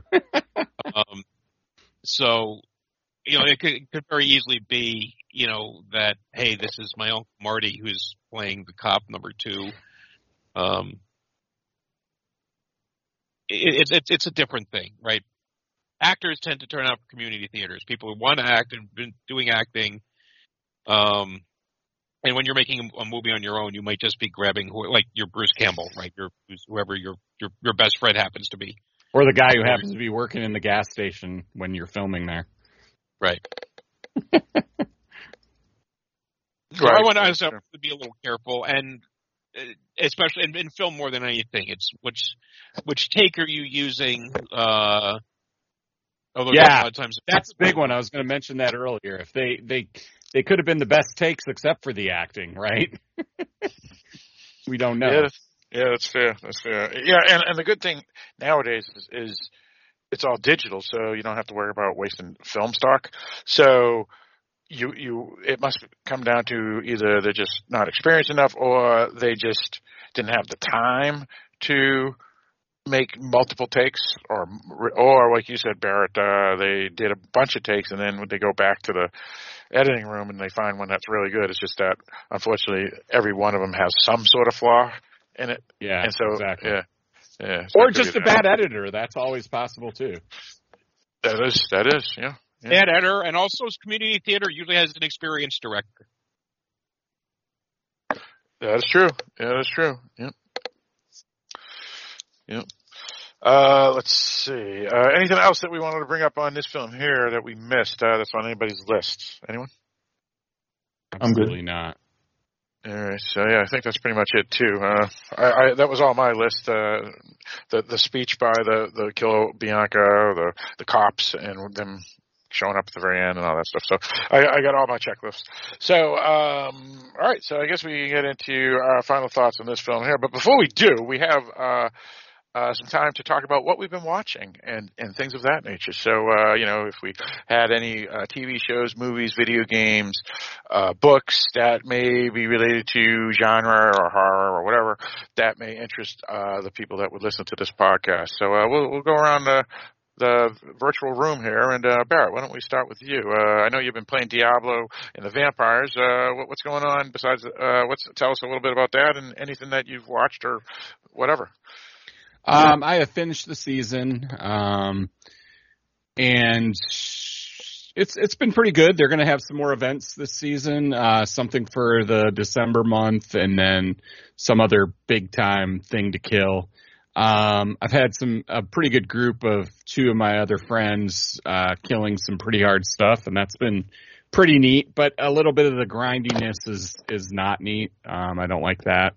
Like, you have to kill this monster to get a piece to kill the next monster, so then you have to kill this weak monster 100 times so you can get what you need from the next monster, stuff like that. But anyway, I had a good time with it. I'll probably play it off and on through the end of the season.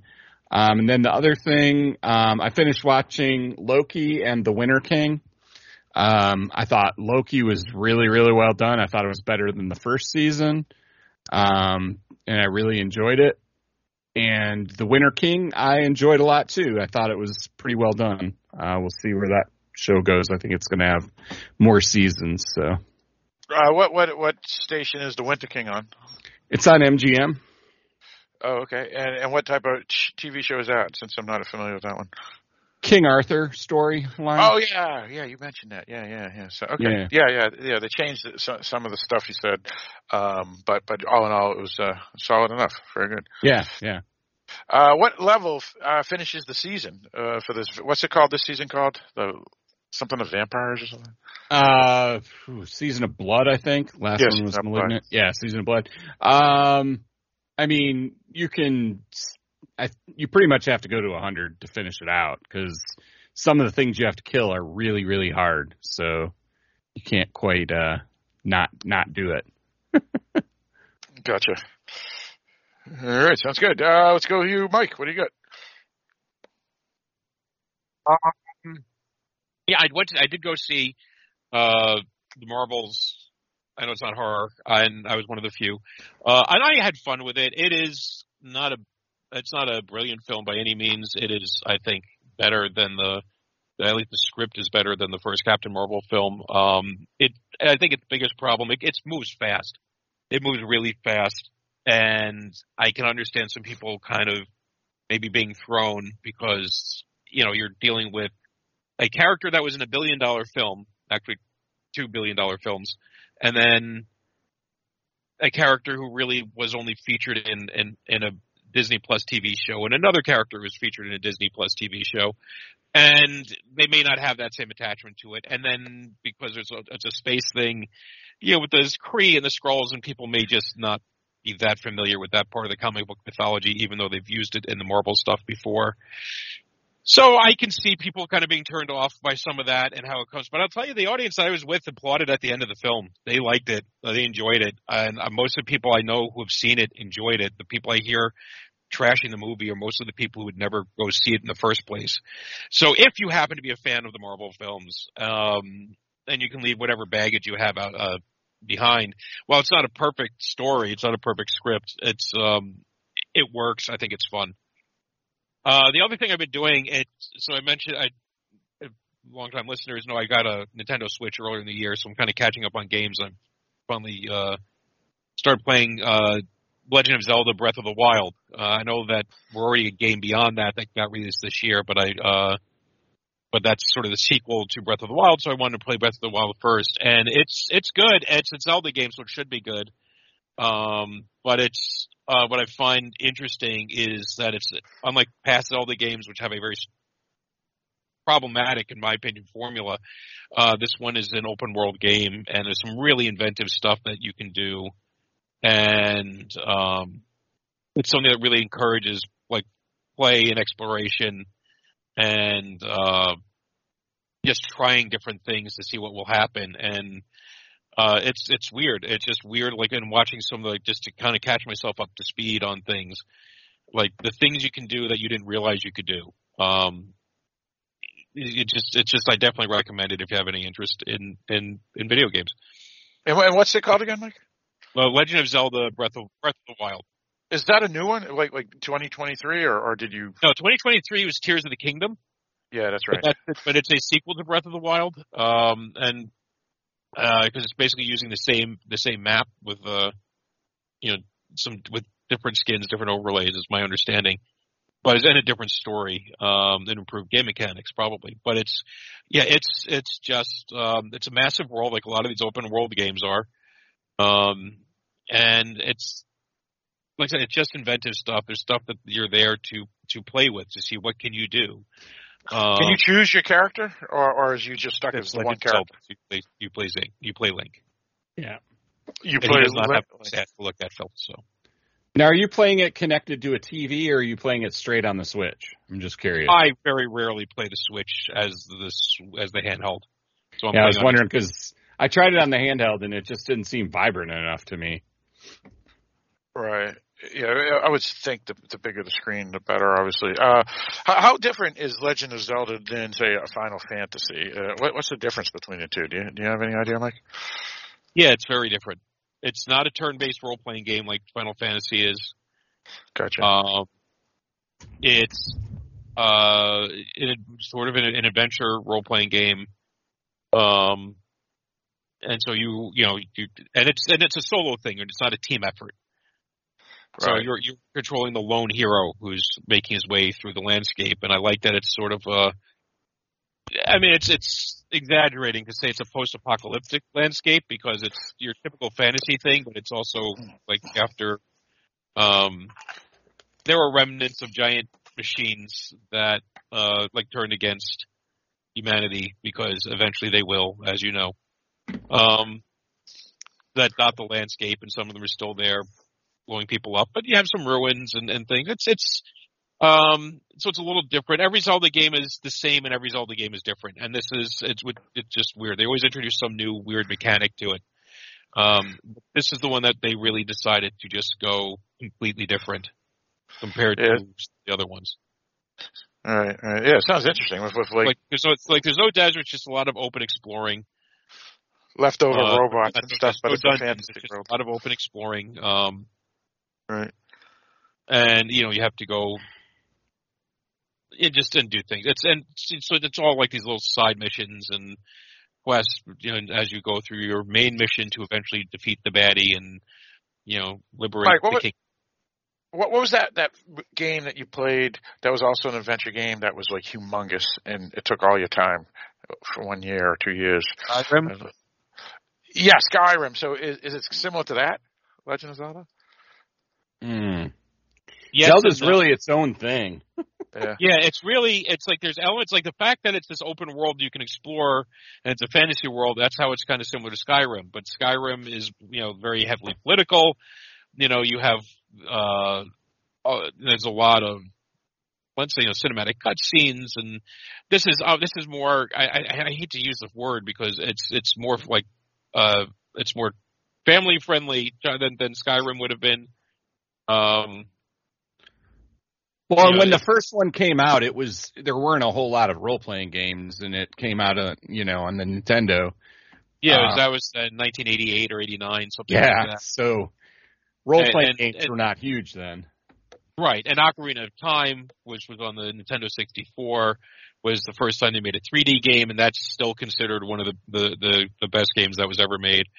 And they can still get a good story, even if it's not a story that's based on deep political intrigue. And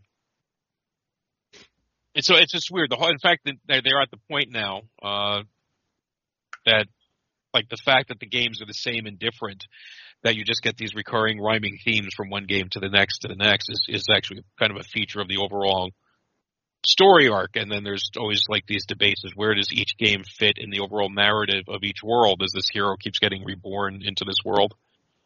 The hero, the villain, the princess all get reborn into this world again and again and again. Gotcha. Now, Mike, you've been watching that Apple show about people going to the moon and it's fake and all, and the Russians. Oh yeah. Yeah. What's that going on? No, it's not fake. It's a TV show. It's not a reality show.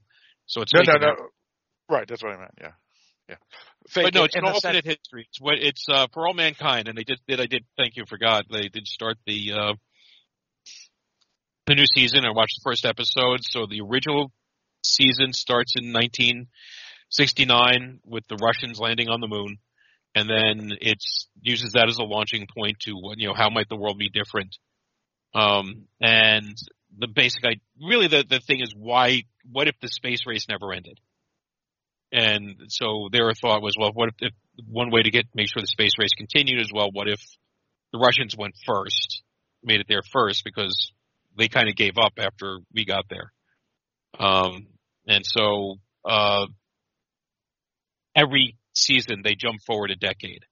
So season 1 is is 1969 to early 70s. The second season is, I think, 1983. The third season was about 1995 or so, and now they're jumped into around 2000, somewhere. I'm going to say, I think 2004, somewhere around there. I don't remember if it's the 2000 or 2004 presidential election. And we're at the point, again, with space race never having ended, where there's a colony on the moon. And we don't really get to where the conflict for the season's going to be. The first episode just kind of connects you, up to what's happened to our characters over the last 10 years. So there's a colony on the moon, there's a colony on Mars is getting established. That was pretty much the whole thing. The third season was the race to make it to Mars. And now we're 10 years past that. Gotcha. All right. Anything else, Mike? No, that's it. All right. Let's go with me. Oh, by the way, I'm waiting soon. I can't remember what the Monarch is going to be debuting on Apple Plus, Monarch is a tie-in to the King Kong Godzilla franchise, and it stars Kurt Russell and his son, and they're going to be his son is playing Kurt Russell when he's younger. It's a TV series. Oh, we should do a podcast on it with giant monsters. I would be down for that. Hell yeah. We'll set that up. And I do know, in seeing one of the ads for it, that John Goodman has at least an appearance in it. So you're talking about flashing back to the Kong Skull Island. Kong. Yeah, right. And that's, I guess, who Kurt Russell's son will be playing, and then Kurt Russell will be playing himself in the modern era, which I'm going to guess is going to be in that. It's going to be in the post 2014 Godzilla timeline, but I don't know where. I don't know if it's after King of the Monsters, if it's after Godzilla versus Kong. But hey, maybe this one actually has a halfway decent story. Now, is this when's that supposed to exactly come out? Do you know? I don't know. I'm pretty sure it's November. Yeah. All right. Well, we'll follow that. Yeah. We'll follow that and coordinate for sure. All right. Sounds good. For me, so I've been playing Cyberpunk 2077, Phantom City, the downloadable content that just came out. Still doing that. It's awesome. Basically, Grand Theft Auto in a cyberpunk world. So it's pretty cool. Highly recommend. I've been reading some of the She-Hulk and Supergirl comic books that have been coming out recently, since I'm always at Newbury Comics now, to burn an hour between getting out of work when I go to the office. Yeah, no kidding. Huh? I lived in Boston for a year, and there's a Newbury Comics up around where Tower Records used to be. Yeah. Yeah, they've expanded. They're all over the place now in the New England area, and they've expanded to the point where now it's not just music and comic books, but there's like collectibles and stuff like that. So it's pretty cool. And then playing Street Fighter 6, and so doing that a lot recently. Really good. There's even a world part where you create a character and you're in the world. It's kind of interesting. So that they're expanding it more than just a regular fight game. And then I bought a book called Powers of a Girl. It's the Marvel universe, and it's basically an encyclopedia of the woman superheroes and villains from the Marvel universe. I actually picked it up for $3.99 on sale, and it's usually a $20 book at Newbury Comics. So that was pretty good coup there. I felt basically the unique book is the perfect start or addition to any Marvel fan's collection. Using her in-depth knowledge and passion for superheroes, Lorraine Sink, not sure who that is, you may know Mike, explores the lives of the exceptional and diverse women of the Marvel universe. So She-Hulk's in there and a bunch of others. And then playing some Nier Automata. Again, too, it's always good to go back to some of the older video games. And then I saw Taylor Swift, the Eras movie a fourth time with my daughter. And that's pretty awesome as well. So that's all I got, Eric. So what do you have, even though no one cares? I actually got not much of anything. Are you serious? Oh, jeez. Yes. I've just been watching YouTube shit. The only thing that might be of interest to listeners is I discovered that the long-running true crime show Forensic Files is now available on Hulu. So if you're into that kind of thing, it's there. Love it. It's available on Hulu for now. Right. And what is it? Is it a documentaries or stuff?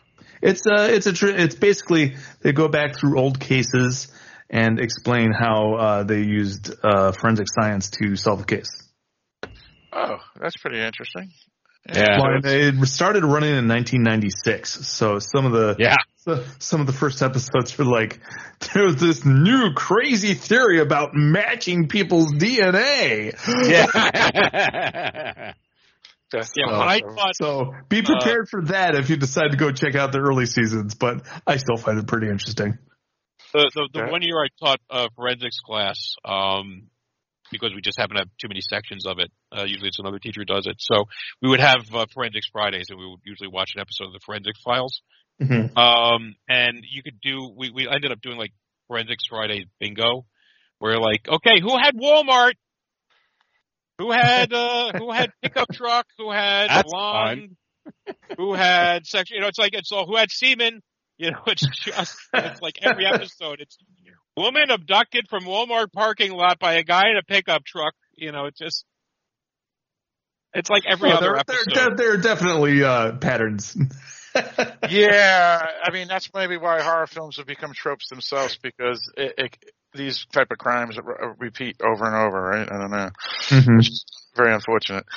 And it's not like every blonde who goes to a Walmart parking lot gets abducted by a guy in a trucker hat with a pickup truck, but a lot of them do.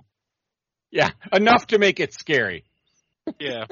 Yeah, right. Okay. Nuts, I tell you. All right. Anything else, Eric? Nope. All right, that is it. All right, so just a couple other things before we get into some house cleaning. Look out for. It appears that we're going to be doing a podcast on that Apple show again. What's that called again, Mike? I think it's called Monarch. Yeah, Monarch. You're right. There's a subtitle too. Yeah. Eyes of the Monsters or something. Yeah, something like that. Yeah. So we'll Monarch Legacy of Monsters. Yeah, there you go. So look out for that. We'll let people know sooner as we get closer to the release date on that. Besides that, we can get into some of our other house cleaning, which is some important stuff. Which is, Eric, you actually do another podcast with your buddy Dan. I do. It's a general interest podcast called the Scancity Podcast. That's spelled Skancity. You can find it wherever you get podcasts. All right, sounds good. Now, Barrett, what's that other podcast that me and you do together with generally other people, me, you, and Dan Lynch actually just joined us. What is that podcast? Yeah, Halloween Boutique Psychotronic Reviews. We just recorded with our friend Dan Lynch. We did an episode about the movie Dread. which was pretty fun. And I'm not sure when that's coming out, but I think it sounded like you were going to have that out fairly soon. So yeah, I was going to have it out earlier this week. Dredd, the remake of Judge Dredd? Yes. Yeah. Okay. But I was going to have it out earlier this week, actually the day after we recorded it, but as you know, work has been crazy, especially since we're going on vacation, and we want to make sure everything is done before we go on vacation. Yes. And never mind the fact that I got a release, and you probably do too, that we have to, so you know what I'm talking about. So I'm hoping to get it out tomorrow, Dredd, as well as the Dark Discussions over the weekend as well. So I think the Dark Discussions will be tomorrow, and then Dredd will be like on Sunday or Monday, and then I'm going to do Dark Discussions on Thanksgiving Day, and then maybe the Sunday following Thanksgiving as well. So 5 episodes will be coming out in the next week and a half. You're going to be busy. Yeah. Well, I'll just set them all up and then program the drop date, because it can do it. So that'll make it a little easier. All right. And Mike, what's that other podcast that me, you, and Eric do? And we're actually recording right after Thanksgiving on the 27th. You're talking about Cinema a la carte? Yeah, that's right. What's that all about? So Cinema a la carte is our not quite Dark Discussions movie podcasts, where you and I and Eric take turns choosing films that may or may not tend to star Tom Cruise, but that would not comfortably fit underneath the Dark Discussions umbrella. So we have done movies like Inside Out and The Edge and History of Violence and Dalit and Forbidden Planet and 12 Monkeys, and there's more of that to come. And so my film pick is up next, and it will be my Tom Cruise pick, and then I think it's Phil's. And I think it's Phil, and we don't know what Phil's going to pick. Yeah, that's true. That's true. Well, actually, I did allude to a film that we almost did, but I still may just stick with it. But we'll figure it out when we get to me. Concert film. What's that?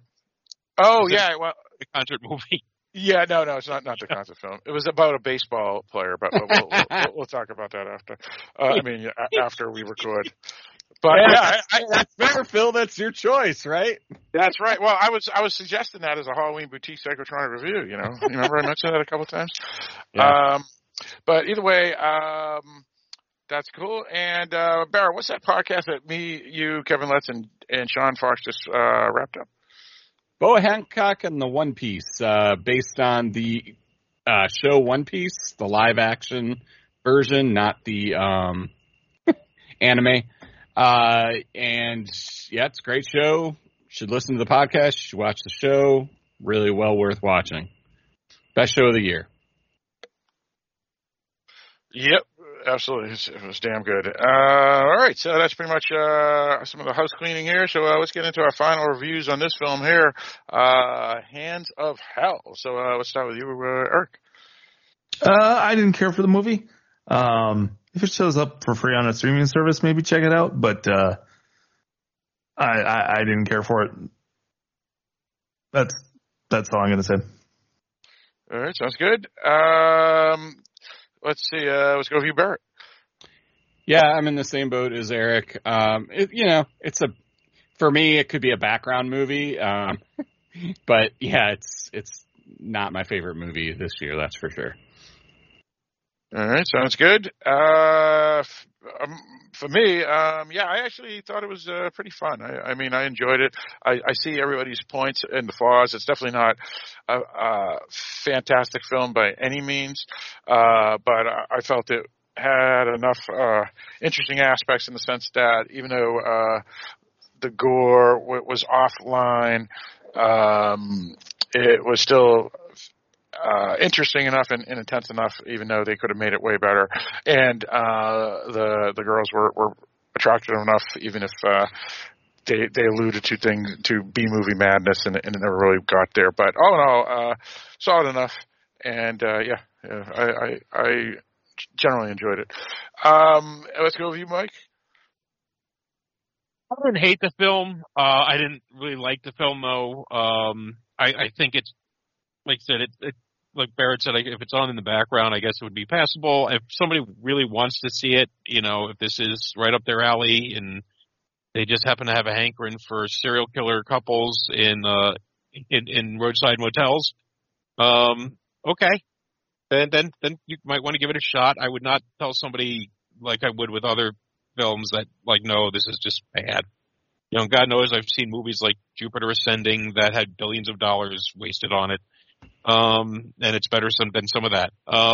Look, it's a first time, I think, director, or it's certainly a low budget director, and I always got to give them credit for doing it. I just didn't find anything in this film particularly compelling. I wanted to find something to really like, and I didn't really get there. I didn't find a hook. And I don't know that there was a lot that was really unforgivably bad. Yes, there were problems because of the budget, but I'm much more forgiving of those, and I think most people should probably try to be. But in the end, I just it's very, very bland, and I hope they have she makes another one, and I hope she has more time to devote to the script, or maybe gets some help with the script. All right, sounds good. So once again, the film is called Hands of Hell. It's directed and co-directed by Gianna Lutz and Andrew Evans. Written by Gianna Lutz. Stars Gianna Lutz, among numerous other folks, including Adriana Camacho McPike and Abby Anderson and Adam Kitchen, among others. The film is readily available wherever films can be found for rental or purchase. The film isn't yet, to my knowledge, on a streaming service, but again, still easily attainable for a fair price. And again, it's always good to help independent filmmakers. So yeah, that's our not available on a streaming service. It is on streaming services. That's how we got to see it. Well, rental streaming service though, right? It wasn't right. That's what I'm saying. It's not on a free streaming service. I'm sorry. Yeah, that's what I meant. It's only video on demand, not actually video on demand is Netflix too. So either way, everybody knows what we're talking about. So yeah. Well, and that's a good point though. I paid $4.99, and I'm not upset that I paid it. So right. I like to give to the independent filmmakers too, and it was, a definite attempt, and just didn't work for me. Yeah, fair enough. There you go. That's our review and discussion of the film Hands of Hell 2023. And with all that stated, Eric, why don't you lead us out? All right, thanks for tuning in and listening to us talk about Hands of Hell. Come back next week. We'll have another topic.